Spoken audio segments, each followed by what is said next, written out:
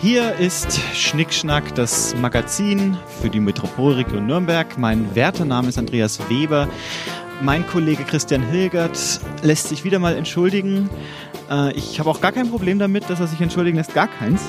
Er hat sich beim Bungee-Jumpen den rechten großen Zeh gestaucht, als er vom Seil runtergeschnitten wurde.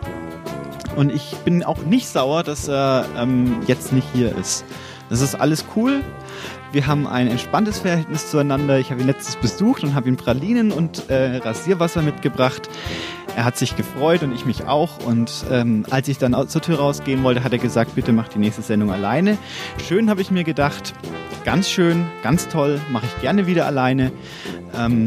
Und habe mir dazu quasi jetzt nicht nur einen Interviewpartner besorgt, sondern auch eine, ich denke doch, hilfreiche Verstärkung ins Studio geholt, die mir hilft, diese Stunde hier durchzustehen. Denn letztes Mal hatte ich große Probleme. Ich saß in Stuttgart in meinem kleinen Zimmer und habe mindestens 3 Stunden in ein Mikrofon hineingesprochen, um 1 Stunde Sendung zu produzieren. Und da habe ich mir gedacht, das kann so nicht weitergehen. Ich brauche wieder eine zweite Stimme im Studio, sonst wird das ein unglaublich egozentrischer Monolog. Und deswegen habe ich ihn eingeladen, den bunten Hund aus Nürnberg, den Jörg Knapp. Knapp heißt du. Hallo Jörg. Hallo lieber Andreas. Oh, du bist ganz schön... Stopp. Das tut mir leid, dass ich dich jetzt schon unterbrechen muss. Du musst dir das andere Mikrofon schnappen. Das hier geht gar nicht. Bieg dir einfach das Gelbe, bieg es dir einfach her und dann starten wir nochmal. Hallo Jörg. Hallo lieber Andreas.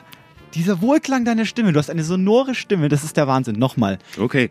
Hallo lieber Andreas, hallo liebe Freunde, hallo liebe Feinde da draußen. Früher habe ich immer gesagt, knapp wie das Geld in der Kasse. Die Leute konnten sich's mehr oder weniger merken. Ich musste immer helfen. Ich schaue meinem Geldbeutel nach. Jetzt hat meine liebe Marcella doch eine bessere Idee entwickelt. Liebe ist knapp. Liebe ist knapp. Sehr schön. Ein Sinnspruch, ein Aphorismus von Marcella.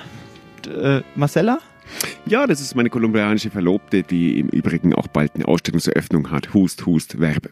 Ja, du kannst gerne werben, aber wenn du werbst, dann mach's bitte richtig und sag wo und wann. Ah ja, klar.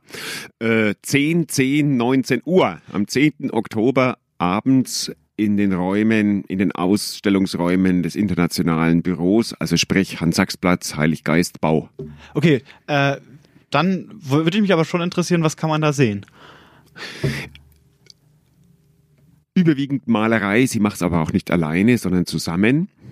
Ausnahmsweise kein Städtepartnerschaftsbezug wie normal Pflicht, sondern lateinamerikanische Künstler in Nürnberg am Beispiel von Marcela Salas und Pablo Lira Olmo. Titel ist Sal y Lira. Hat das auch was mit Geld zu tun? Lira? Das klingt so nach Geld. Tatsächlich gibt es den Bezug von Salz und Geld und Gewicht und Geld. Ah, Salz, das weiße Gold. Ach, da öffnen sich ja gleich Assoziationsräume. Wie sieht's bei dir aus mit Salz? Kochst du gerne mit Salz? Ich koche unbedingt mit Salz, weil ohne schmeckt's mir nicht. Allerdings selten, weil ich entweder zu faul oder einfach unterwegs bin. Was ist ein Jörg Knapp, wenn er unterwegs ist? Was ist der so? Entweder nix oder Bier. Manchmal, was so angeboten wird oder rumfliegt, wie zum Beispiel, sagen wir gestern, Boulevard Babel. Oh Jörg, magst du mal probieren? Super Baklava, hab leider zu viel gekauft, das ist recht süß. Nimmt man da ein Stückchen, dort ein Stückchen. Das heißt, du probierst gern mit. Genau. Oder hallo Jörg, ich habe mir das Ding da gekauft und da sind Nüsse drin, habe ich festgestellt. Oder da ist Lauch drin und das kann ich gerade gar nicht. Und dann übernehme ich das halt. Das heißt, du bist da nicht sehr wählerisch. Du nimmst einfach alles, was... Du bist so ein Mensch, Chris würde sagen, ich muss ja auch jetzt Chris emulieren quasi. Chris würde sagen, du lässt dich einfach so treiben. Nein. Dafür bin ich zu stark gesteuert. Aber was es Essenaufnahme geht, frag mich doch mal einfach, wo ich denn heute mein Sonntagmittagessen eingenommen habe. Also ich war heute beim Chinesen, wenn du mich so fragst. Coole Sache. Ich gehe da immer sehr gerne in die hervorragende Wärmestube. Das ist ungefähr wie Mensa von der Catering-Qualität her, nur ohne den Bezahlvorgang, daher kürzere Schlangen, wenn man spät hinkommt.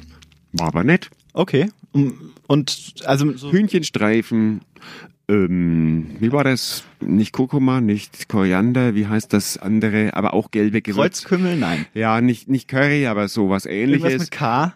Ja, K irgendwas. essen Kartoffeln. Nein, gelb und das Ganze natürlich Auch mit Reis. Nein, gar keine Kartoffeln. Kartoffelreis.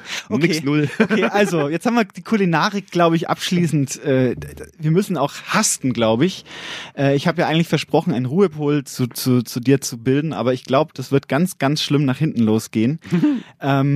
Aber ist auch gut, weil ich glaube, du bist ein schlagfertiger Mensch und wir reden jetzt erstmal, was ist ein Jörg Knapp eigentlich? Also nicht, was ist er? Jetzt haben wir geklärt, was er ist. Aber was bist du? Also was definierst du dich? Also sag mal einfach, wer du bist, weil vielleicht kennt dich doch noch niemand unter dem Namen oder wenige, die jetzt gerade zuhören und dann ist es ein wenig traurig, wenn wir so ins Gespräch und gleich die intimsten Geheimnisse, wie zum Beispiel, was du isst, gleich verraten, bevor die überhaupt wissen, wer du bist. Also fang doch damit vielleicht mal an.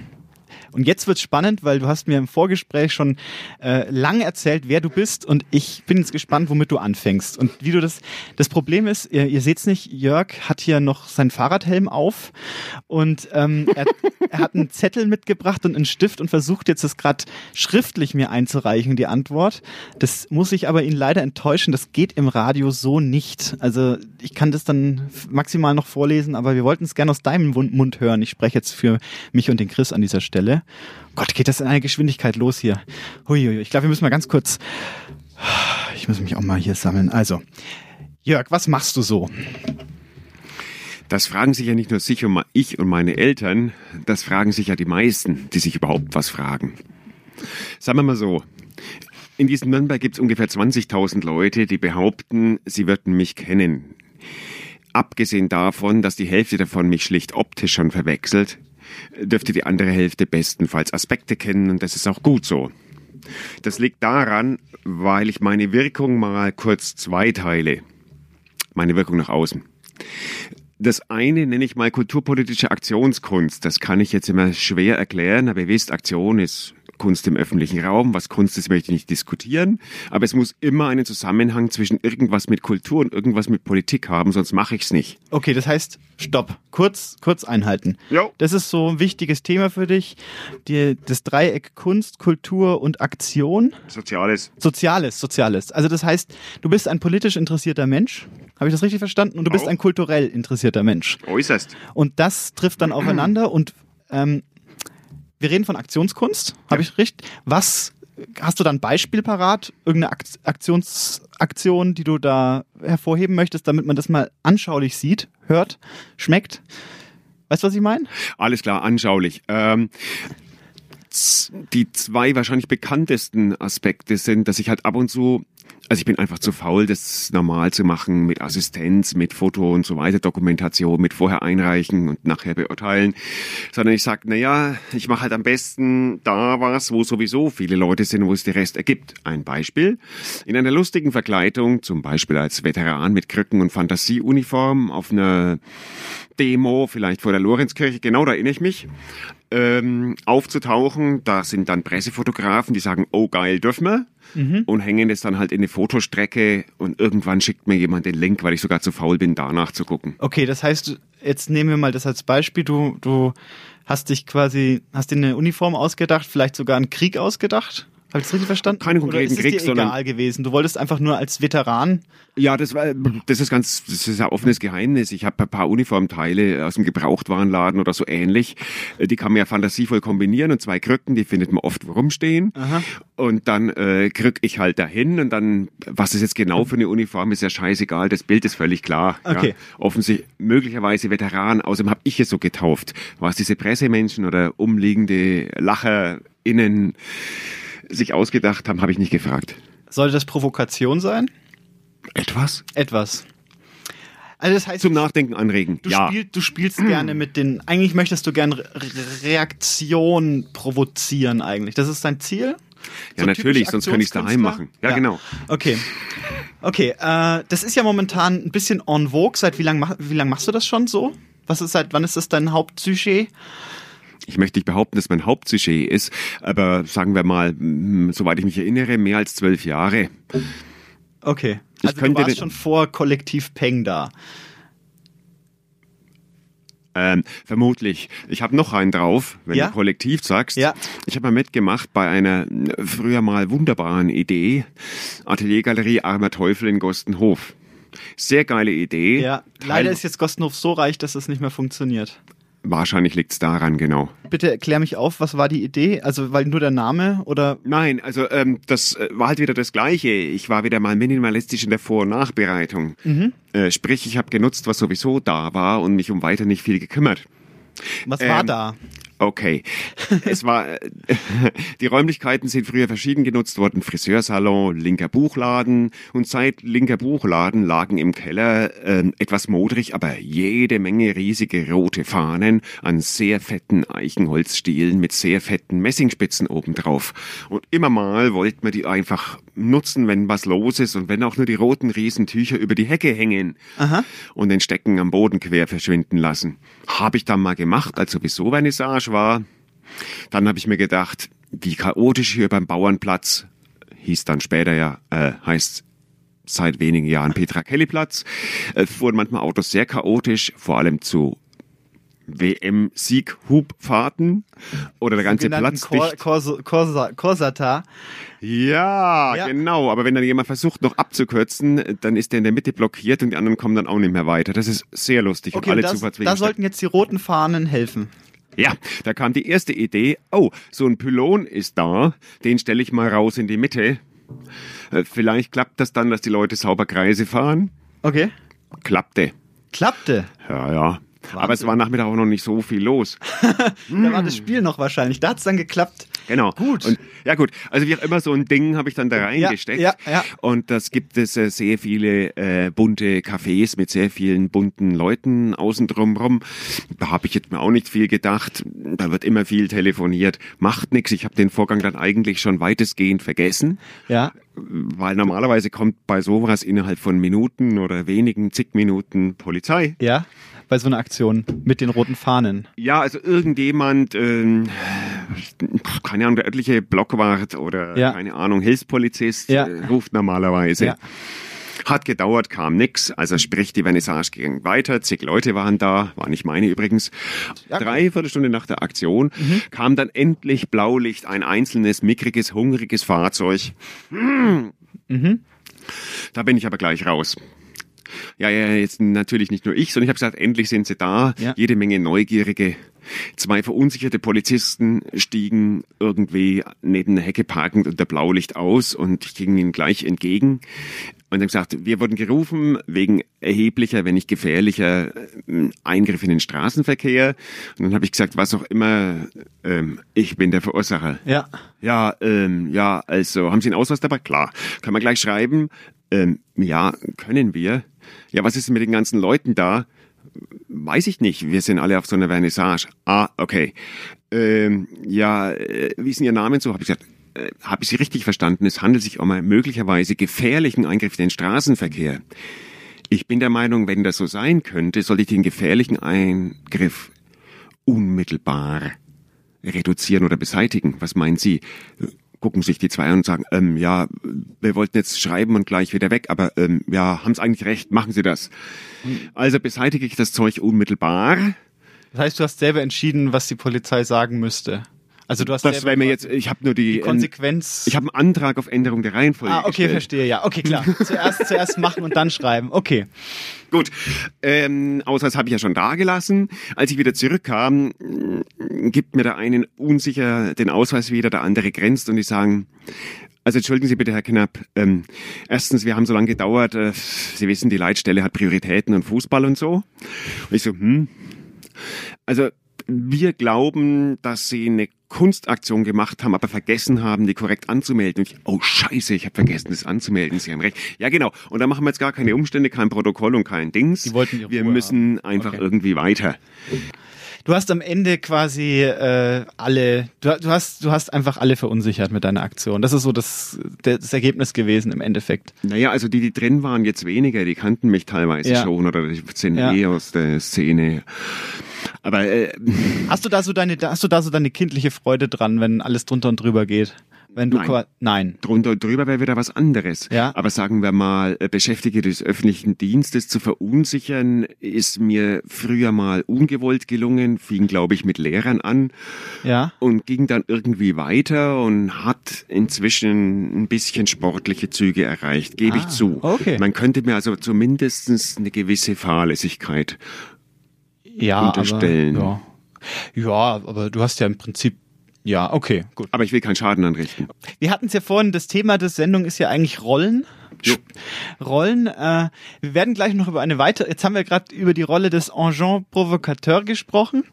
Da ist aber noch viel mehr rauszuholen, glaube ich. Und ich bin man braucht jetzt ein bisschen Stille auch, um das Ganze verarbeiten zu können. Wir können ja die Zuhörer mal bitten, in Zukunft jetzt bei der Sendung mitzuschreiben vielleicht, damit sie überhaupt was davon haben, weil hier sind die Informationen so dicht gedrängt, dass man vielleicht schnell den Überblick verliert. Und das will ich auf keinen Fall heraufbeschwören.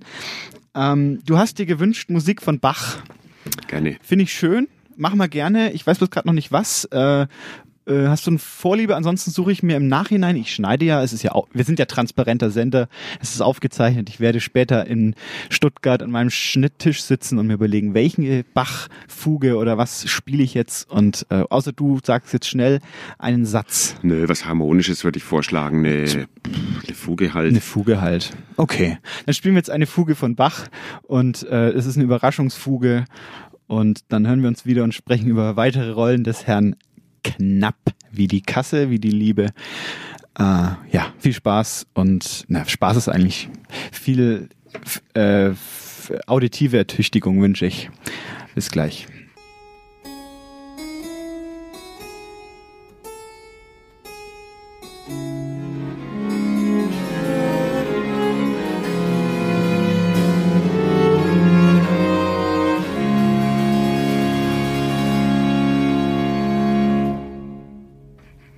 So, Shish, Shish, Shish, Shish. Knapp ist in the house und er reißt mich mit seiner Art und ich weiß nicht, ob ich das gut finden soll, aber schlecht finde ich es nicht.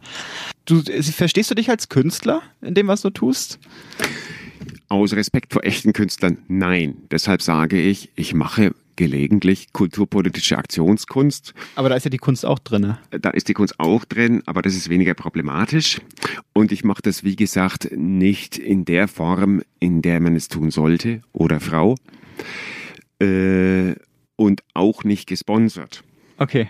Na, weil ich mache, worauf ich Lust habe und dann eben ohne Geld und mit eigenen Ausgaben. Mhm. Natürlich ist es relativ einfach, sich einen Sponsor, ich sage jetzt keine bekannten Konzernbrands, dem irgendwie 1.000 oder 2.000 rauszuleiern, denen ist die Qualität auch egal, wenn sie sehen, dass möglichst viele Leute mit ihrem Emblem in Augenkontakt geraten, geben sie dir Geld oder nicht.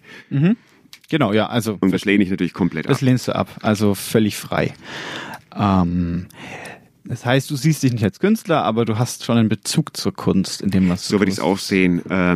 Lasst mich mal Rainer Bergmann zitieren. Ja, also was der Jörg da so genau macht im Kunst- und Kulturbetrieb, erschließt sich wahrscheinlich den meisten so wie mir, eher weniger. Aber irgendwie habe ich das Gefühl, es läuft einfach besser mit Jörg, vielleicht so wie wenn man die Kette vom Fahrrad einfach mal öfter schmiert. Ah, ich verstehe. Dann poppt in mir gerade etwas auf. Bist du vielleicht, das ist natürlich blöd, denjenigen selber zu fragen, aber bist du vielleicht ein Original? Kann das sein? Boah, ich bin eingeborener Nürnberger, sage ich immer. Ja, das schon, Original? aber das sind viele. Nicht jeder hat das Recht, aber wahrscheinlich kann das derjenige nicht selber entscheiden, ne? Das ist immer so die Krux. Ich möchte es nicht entscheiden, sagen wir es einfach, wäre eine Anmaßung. Aber du hättest nichts dagegen, wenn man dich so bezeichnet. Mein Gott. Es gibt noch weitere Bezeichnungen. Loch und so. Ja, meinetwegen. Ich kann es auch nicht verhindern. Okay, alles klar. Lass uns über die nächste Rolle reden. Ich sehe, wir haben ja schnell gesprochen jetzt, ne? Das muss man ja mal festhalten. Die Wortzahl pro Sekunde war höher als bei den durchschnittlichen Sendungen. Und wir müssen dieses Tempo, ich würde sagen, wir ziehen es jetzt durch. Wir gehen mal zu deiner nächsten Rolle und wir haben ja gerade aktuell Wahlkampf. Wir haben die letzten Sendungen, waren alle durchgängig politisch und ich möchte diesen politischen Anspruch mit dir gerne aufrechterhalten. Ich habe gehört, man kann dich tatsächlich jetzt dann bald wählen. Stimmt es? Ja, also lustigerweise gibt es zu jeder Wahl anscheinend immer mehr Leute, die unbedingt auf dem Wahlzettel möchten. Das ist mir nur auch passiert. Das heißt, du stehst da auf dem Zettel drauf. Also wer jetzt schon überzeugt ist, dass der Jörg, für was kandidierst du denn? Erzähl doch mal ein bisschen. Also, ich kandidiere auf beiden mittelfränkischen Listen zur Bezirkswahl und zur Landtagswahl. Die sind bei uns, nämlich die Partei extrem überschaubar, nämlich einstellig und meistens eher hinten. Beziehungsweise bei Landtagswahl habe ich es zur Bedingung gemacht, weil ich da auch noch Direktkandidat in Nürnberg-Nord bin, dass ich auf der Liste wenigstens hinten stehe. Okay, das heißt, und habe lieber jemand anders nach vorne empfohlen. Du könntest, wenn es richtig, richtig, richtig gut läuft, sitzt du am Ende im Landtag? Na? Also, ich wünsche mir, dass es natürlich für die Partei genauso richtig läuft, für die Linke. Gehe aber realistisch gesehen davon aus, dass wir ein paar Promille weniger haben werden. Okay, aber nee, wir müssen jetzt nicht realistisch sein. Das ist jetzt wirklich nicht notwendig gerade. Wir können ja mal träumen. Sei doch mal utopisch. Gut, bin ich mal utopisch und sag, was ist denn wirklich jetzt realistisch greifbar? Du mit deinem Realismus. Das Nein! Ist ja Es gibt so viele Menschen, die sich überschätzen, nicht nur ich. Aber da bin ich echt realistisch. Es hat nun mal jede nur eine Stimme oder vielleicht 2 oder 3, wenn sie Leute noch überzeugen können, in ihrem Sinne zu stimmen. Ja. Aber das war es dann wirklich. Ja. Ja. So. Und da können sie sich so viel selbst, oder ihr euch oder ich mir so viel selbst einbilden. Das wird nicht mehr. Okay. Ja? Aber weitere Millionen gehen zur Wahl. Was ist also tatsächlich interessant? Und ich finde es nicht nur realistischer, sondern auch angenehmer. Ja? Mein Bruder, habe ich schon mal gesagt, der war mal bei einer anderen Partei. Was würdest du eigentlich im Bundestag wollen? Mann, 10.000 für einen Vollzeitjob und nach Berlin gondeln, das ist ja wohl echt anstrengend. Lieber einen Teilzeitjob, ja, und für 8.000 nach München gondeln, das geht noch. Und jetzt sag ich, schon das ist mir ein bisschen anstrengend, weil ich möchte hier echt andere viele Sachen machen, die ich nicht aufgeben will. Okay. Und aber du könntest natürlich wahrscheinlich gut provozieren. Ja, aber da gibt's wirklich den Hartz-IV-Job und den gibt es wirklich. Es gibt einen Bezirkstag. Fast niemand weiß, was der tut. Ja. Kleiner Tipp, fast nichts. Aber dieses fast nichts ist doch angemessen bezahlt. Also die Grundvergütung liegt ungefähr bei Arbeitslosengeld 2. Und wenn man ein paar Kumpels findet oder zu dritt reingewählt wird, kann man eine Fraktion machen. Dann gibt's halt 400 obendrauf oder 700 für einen Vorsitz. Der Vorsitz hat damit schon mehr als das Doppelte der Grundvergütung. Dann gibt's noch Sitzungsgeld, wenn man sich auf Sitzungen schleppt und sich da zumindest einschreibt oder bei irgendwelchen Eröffnungen von Bezirksevents, keine Ahnung, Lebenshilfe, Krankenhaus, irgendwas, Firma manchmal. Ja. Da geht's dann halt pauschal 10 Stunden, auch wenn das immer höchstens 3 dauert, weil es wird halt gerechnet Vorbereitung, Nachbereitung. Aber so Also das richtig ist Politik macht man dann nicht? Verstehe ich das richtig? Weil du redest jetzt gerade nur davon, wie viel man da jetzt verdient, ne? Ich habe jetzt nur gesagt, was es da dafür gibt. Ja. Also das gilt natürlich jetzt nicht für den Richard Bartsch, der hat das als Vollzeitjob von der CSU. Ja. Also diese Jobs sind ja gebaut für CSUler und SPDler, die jetzt weder so fähig, noch so willig, noch so, keine Ahnung, andere Jobs haben. Aha. Und wo sie echt was tun müssen, da gibt's halt diesen Nebenjob obendrauf, Okay. der je nach Vorsitz von was auch immer dann plötzlich Hunderte oder Tausende obendrauf stapelt, bis man davon leben kann. Aha. Das würde ich jetzt nicht wollen. Also ich will jetzt nicht jeden Tag mit irgendwelchen CSU-Dorfbürgermeister auf der Kutsche sitzen und zu jedem verdammten Kirchweih-Bieranstich da irgendwie, keine Ahnung, mir einen alten Hering in die offene Gosche Aber stopfen. ich stelle mir das für dich. Nein, für mich ist das total geil. Ja, ich stelle mir das für dich gerade sehr, sehr, das müsste doch für dich total der attraktive Job sein. Du hast so eine Funktion, wo du permanent auf irgendwelchen Veranstaltungen bist und Schindluder ohne Ende treiben kannst. Jetzt, also wir haben das vorhin gar nicht richtig erwähnt, du kandidierst für die Partei, nur dass man das nochmal offiziell hier sagt. Also für die Partei namens die Partei in Kurzfassung. Die Partei. Und habt ihr auch auf kommunaler Ebene so eine Art Inhaltsprogramm, irgendwas, was euch wichtig ist, was ihr als nächstes erreichen wollt? Da gibt's doch bestimmt was, oder? Was könnte man denn in Nürnberg, sag doch mal politisch, was würdest du, wenn du König von Nürnberg wärst, im Sinne der Partei umsetzen? Zum Beispiel die Mauer abreißen. Ich würde meine oder Krone sofort weiterreichen an irgendjemanden, der sie will. Das wäre mir viel zu anstrengend und egal, was du da sagst oder nicht sagst oder tust oder nicht tust. Du kriegst so viele Anfeindungen. Allerdings ist immer wieder umstritten zwischen zum Beispiel Verbänden, die irgendwie traditionell weil wir einfach schon 1000 Jahre die Partei haben oder so, irgendwie, möchte ich sagen, im Clinch liegen. Sagen wir zum Beispiel zwischen Nürnberg und Fürth eine Mauer zu errichten, ist immer wieder zwischen Nürnbergern und Fürthern in Diskussion. Ja, aber von beiden Seiten her? Habe ich das richtig verstanden? Ja, von beiden Seiten her. Wäre ja schnell eine Einigung erzielt, wenn, okay, gut. Das wäre so ein Projekt. Aber die Stadtmauer, war da nicht irgendwas mit der Stadtmauer?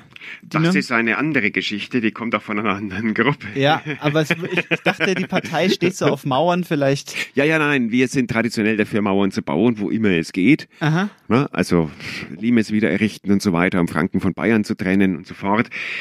Die Mauerbeseitigung hat eine ganz andere Geschichte. Und zwar, wenn man doch noch ein paar Teile der Stadtmauer wegmacht, würde man genügend Raum schaffen können für interessantere, wichtigere oder fröhlichere Aufgaben. Aber das ist, wie gesagt, eine andere das ist Initiative. Zwar, die Mauer steckt da zwar irgendwie mit drin, aber die hat nichts es hat nichts mit der Partei zu tun, aber mit Kultur und Kunst. Genau. Ne?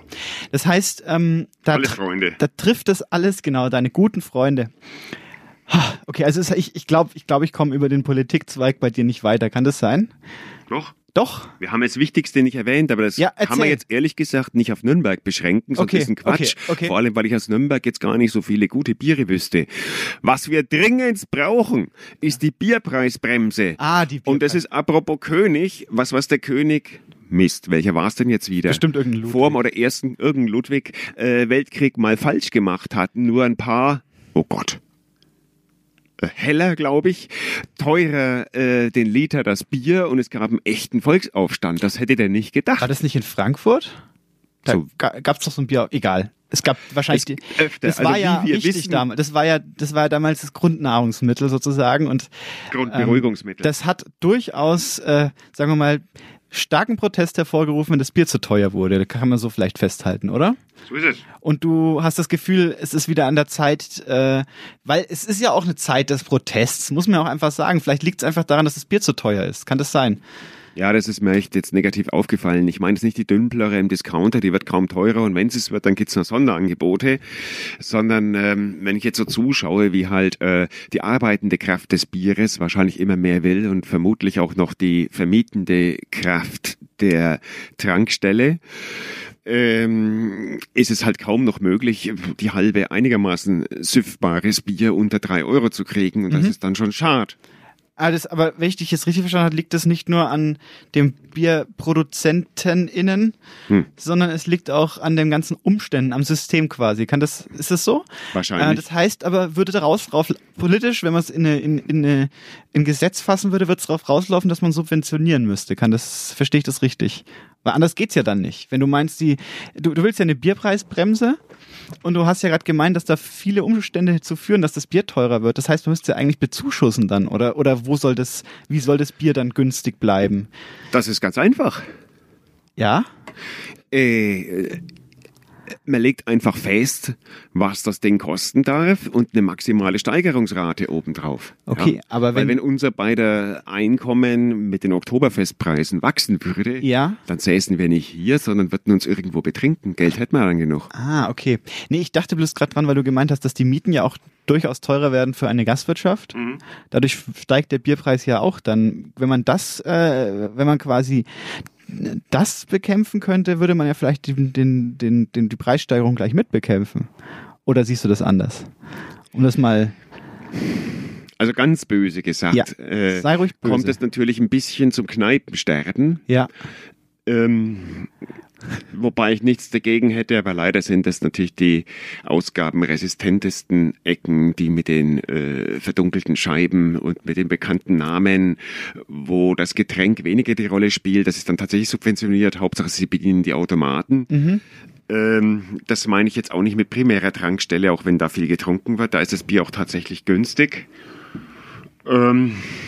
Die traditionellen Kneipen sind es halt und oft ist es so, dass halt, wenn der Pachtvertrag nach 5 oder 10 Jahren ausläuft oder, keine Ahnung, die Erbengemeinschaft nachkommen, das ganze Haus übernehmen, die das erstmal rentabler machen. Und dann wird das Bier teurer.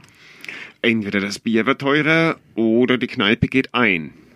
Jetzt ist aber natürlich tatsächlich so, dass ich tatsächlich nicht an jedem Eck eine Kneipe bräuchte. Sprich, so ein bisschen Kneipensterben, ich sage jetzt nicht welche.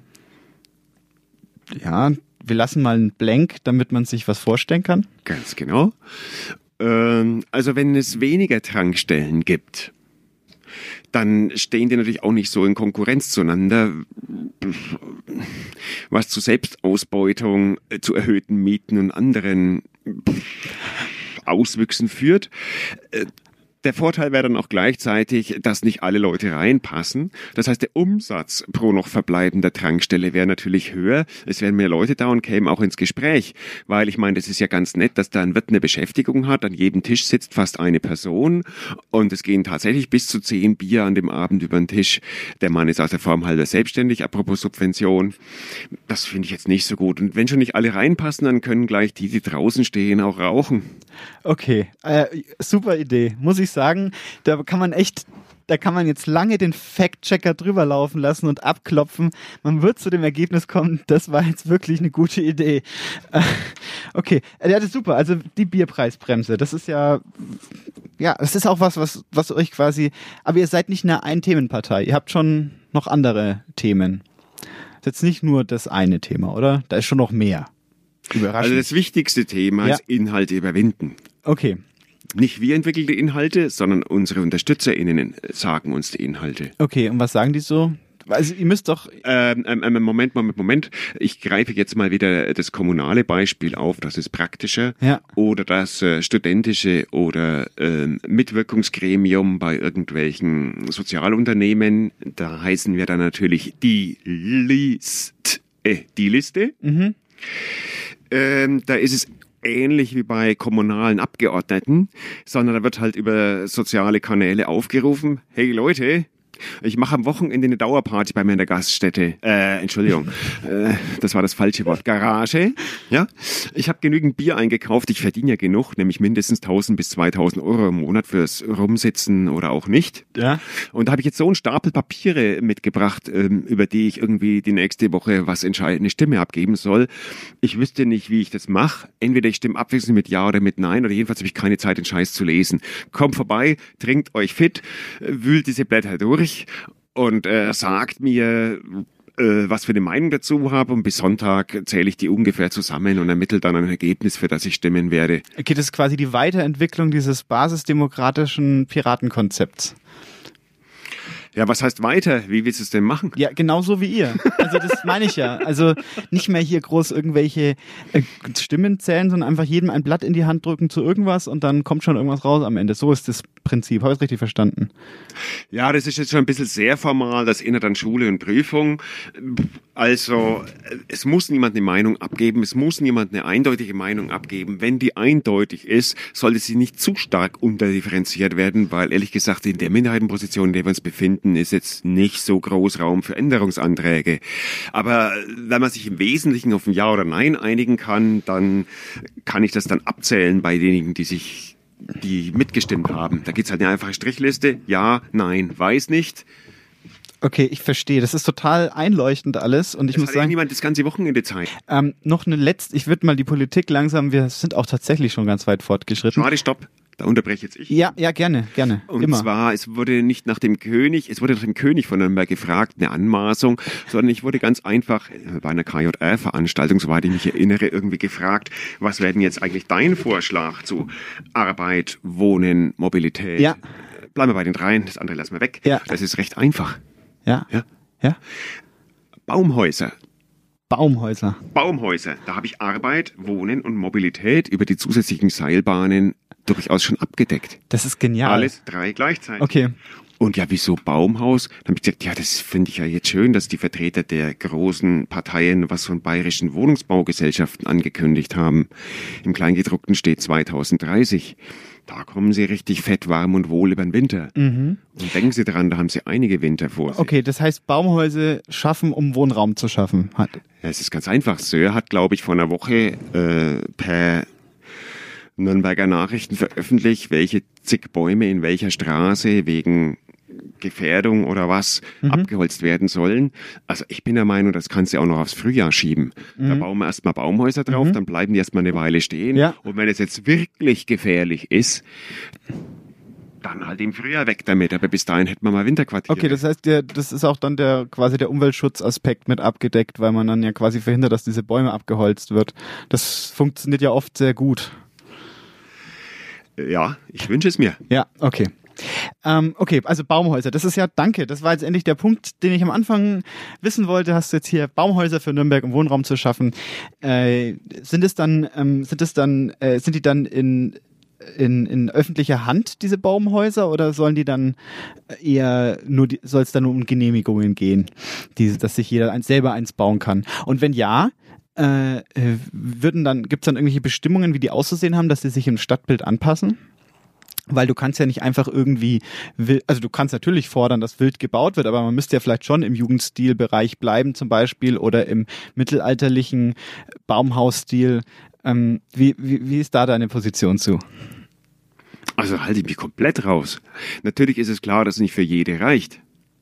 Ja, aber es muss ja ein Stadtbild... Ich habe jetzt da erstmal 60 Bäume und vielleicht werden es 120. Ja, aber das Stadtbild interessiert mich bis früher erstmal relativ wenig. Mir wäre das wurscht. Okay. Ich würde das anders vergeben. Ich würde Anträge stellen lassen. Tatsächlich, wer möchte denn? Bedingung mindestens 3 Leute tun sich zusammen. Das ist so die Basis von einer Genossenschaft. Die müssen es aber nicht gründen, das dauert viel zu lang. Aber halt mindestens 3 Leute nehmen sie in die Hand, damit es auch was wird und nicht einer wegzieht, noch jemand krank oder irgendwas. Und dann muss man halt die circa 100 finden, bestimmen, ich habe keine Ahnung, vielleicht nehmen wir Geld für, ich meine, wer uns besser besticht, hat sicher bessere Chancen. Und wie die das dann genau machen, ist mir wurscht, Hauptsache sie fangen bald an. Bis ein Architektenplan erarbeitet und eingereicht ist, ja mein Gott, die sollen ja schon über diesen Winter helfen. Okay, also der ästhetische Aspekt, der wäre dir relativ... bis früher ist der egal. Relativ, die Bäume werfen das relativ Grün Dachlatte wäre dir ja. Voll Dachlatte. Okay, alles klar. Gut. Das warst du zu deiner Funktion als Kandidat der Partei, die Partei. Ich möchte gerne noch, wir kommen jetzt langsam mal zum Abschluss. Wir müssen sowieso noch mal Musik hören. Und weil wir gerade wild assoziierend sind, lasse ich die Musik jetzt mal einfach einspielen und überlege mir beim Schneiden, was ich nehme. Ich lasse mir auch gern manchmal Freiheiten offen im Leben. Das hilft manchmal, finde ich. Also ihr hört jetzt ein Lied und das hoffe ich ist gut. Und dann kommen wir wieder zurück ins Studio und gehen in die letzte Runde unseres Wortmarathons und Schnellfeuer-Gefechts mit Wörtern. Mit Worten, mit Wörtern.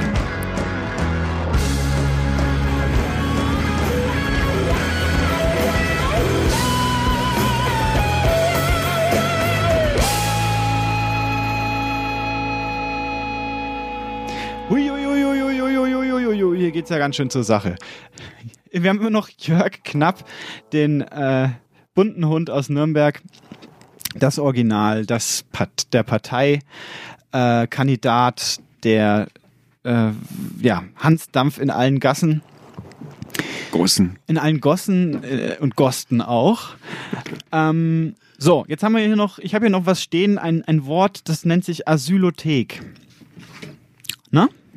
Hast du mir aufgeschrieben? Hervorragendes Wort. Ja, interessant. Danke fürs Stichwort. Ich möchte nochmal, damit ihr da draußen hinter den Geräten ein bisschen eine Gliederung im Kopf haben, im Beginn unterscheiden. Ja. Das eine war kulturpolitische Aktionskunst, wie ich es nannte. Das andere ist eine Sozialtechnologie, die ihr vielleicht aus der Wirtschaft kennt, ähnlich einer Portfoliotechnologie, verschiedene kleine Sachen zu machen, Beteiligungen. Ich meine jetzt mal nicht Immobilien oder Aktien, sondern sagen wir Gruppeninitiativen, Vereine, aber vielleicht auch 10 oder 20 verschiedene. Ja.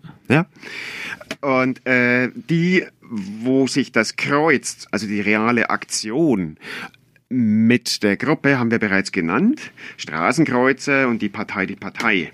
Ja. Jetzt kommen welche, die weniger offensichtlich sind, weil ich bin ja noch von Asylothek bis Zentrifuge dabei.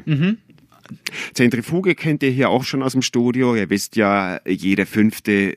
Montag eines Monats, also 4 bis 5 Mal im Jahr, gibt's eine super Sendung von Zentrifuge, da bin ich nicht dabei. Es war ja jetzt aber auch Asylothek gefragt. Ja, das wollte ich jetzt erstmal, weil wir fangen bei A an und genau. Was macht Manda und was machst du da? Also, was ist das erstmal? Fang mal an, was das ist. Dann Asylothek ist eine niedrigstschwellige Ansprechmöglichkeit von Insassen eines Bauwerks, die da halt irgendwie reinsortiert wurden, weil sie irgendwann mal Asyl geschrien haben. Und das ist entstanden, dass eben dieser Architekt Günter Reichert einfach bei der Hauseinweihungsfeier anwesend war, zusammen. Also das ist so mit dieser Sektflasche, die da gegen die Wand rumst.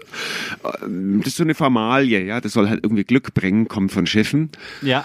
Und das ist eigentlich immer bürgeroffen, aber es waren eigentlich keine BürgerInnen da, sondern ein bisschen Presse, ein bisschen Funktionärinnen und Politikerinnen und ja, vielleicht noch so Bürgervereinsmenschen. Und eben dieser Günter Reichert. Und freche Fresse, wie er nur ist, fragt er halt so vor laufenden Kameras und so die bezirkswichtigen Politvertreter. Ja, und was machen die jetzt da drin, wenn die da sitzen? Und also großes Schulterzucken. Gibt's da ein Angebot von irgendeiner Form von Betreuung oder wo man fragen kann? Irritiertes einander ansehen. Die Kamera läuft weiter. Langsam treten manche von einem Fuß auf den anderen und da sagt er, also Leute, geht's mir einen Raum und dann sorge ich doch zumindest für ein leichtes Bildungsangebot mit Büchern und ein paar Leuten so ein paar Tage die Woche. Aha, okay. Und dann wurde noch was gefaselt. War das vorgesehen? Gab es sowas schon mal? Oder können wir das machen? Und das sah alles so wie Nein aus. Aber es waren einfach zu viele Journalisten und Kameraleute da, um da jetzt ein deutliches Nein zu sagen. Und dann kam ein, wir sehen zu, was wir mal tun können.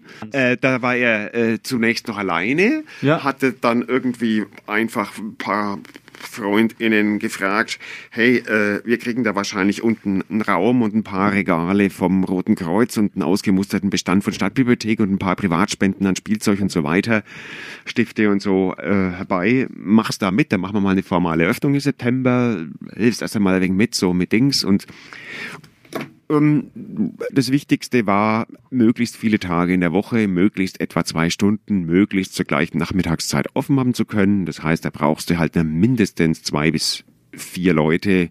Eine fällt immer aus.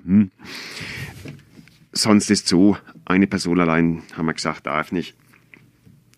Okay. Das heißt, wir halten erstmal prinzipiell offen, schauen, was kommt. Also, Moment, stopp. Jetzt nochmal kurz. Was ich verstanden habe, es ist ein Raum, eine Räumlichkeit, ja. ein Haus, ja. Da sind alte Regale mit aussortierten Büchern und gespendeten Spielsachen drin. Ja. Das heißt, ihr schafft ein kulturelles Angebot, wo Asylsuchende vorbeikommen können, wenn das offen hat. Ja. Und da zusammenkommen können, vielleicht ein bisschen die Sachen ausprobieren und sich treffen, Ansprechpartner finden. Sich zu vernetzen, oder? Ja, das mit dem Vernetzen, wie gesagt, der Hauptgrund ist eine Art Bildungsangebot. Okay, das heißt, es geht um die Bücher. Deswegen, Nein, es geht um Bildung und Bildung kann ganz viele Formen annehmen.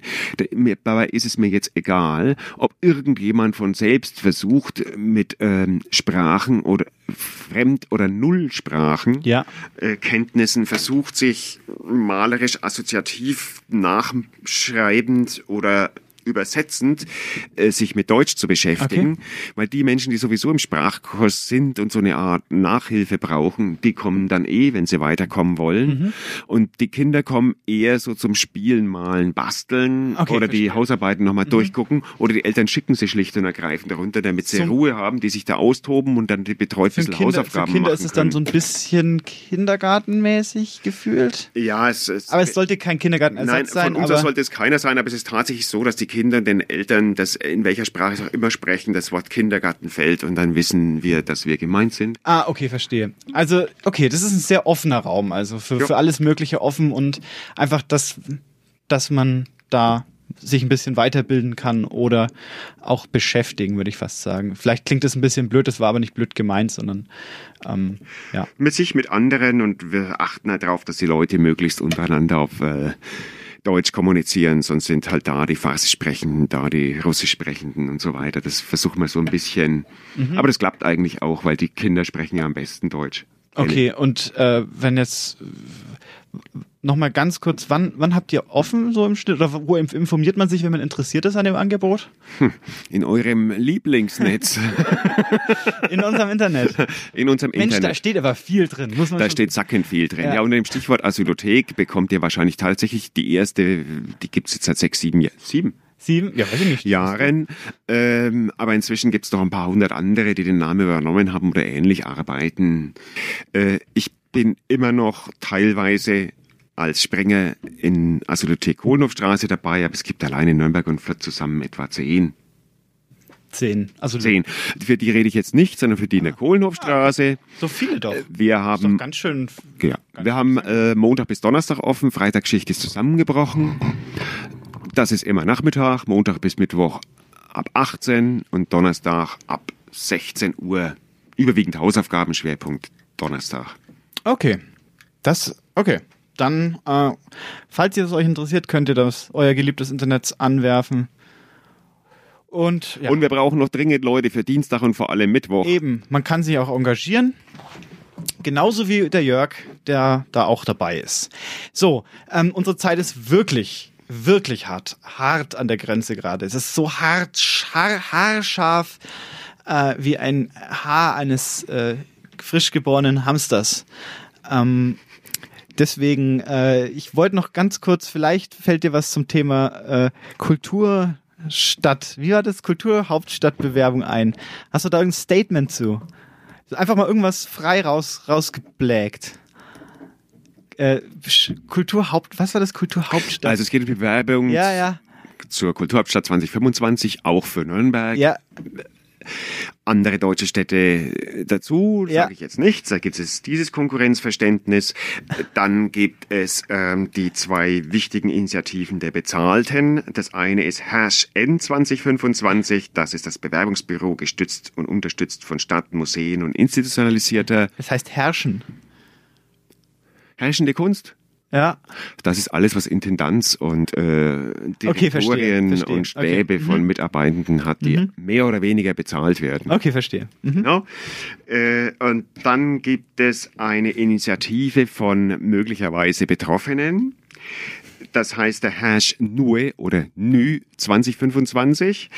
Die möchten so ein bisschen die freie Szene sichtbar machen mit Abbilden, mit diversen Arbeitsgruppen und einer Kerntruppe. Das sind nicht nur Kunst- und Kulturschaffende oder Weitertragende, sondern auch dankenswerterweise ein Anwalt für Digitalrecht oder andere Leute, wenn man das auch noch zukaufen müsste, oh Gott, die dann Spaß dran haben, trotzdem mitzumachen.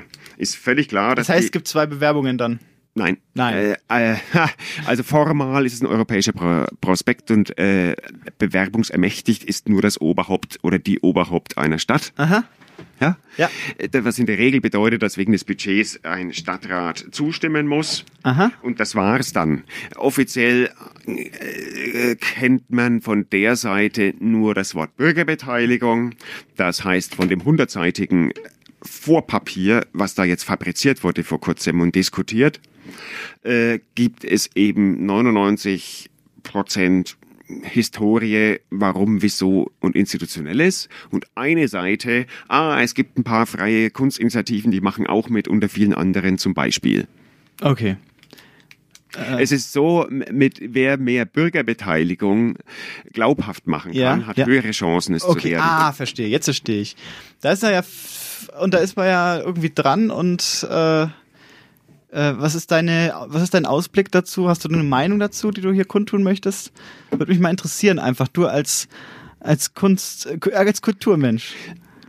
Also natürlich bin ich auf der Seite der freien Szene. Das wäre jetzt kein Geheimnis und ist eine natürliche Befangenheit. Ja, aber findest du die grundsätzliche Idee einer Kulturhauptstadt Nürnberg erstrebenswert? Natürlich ist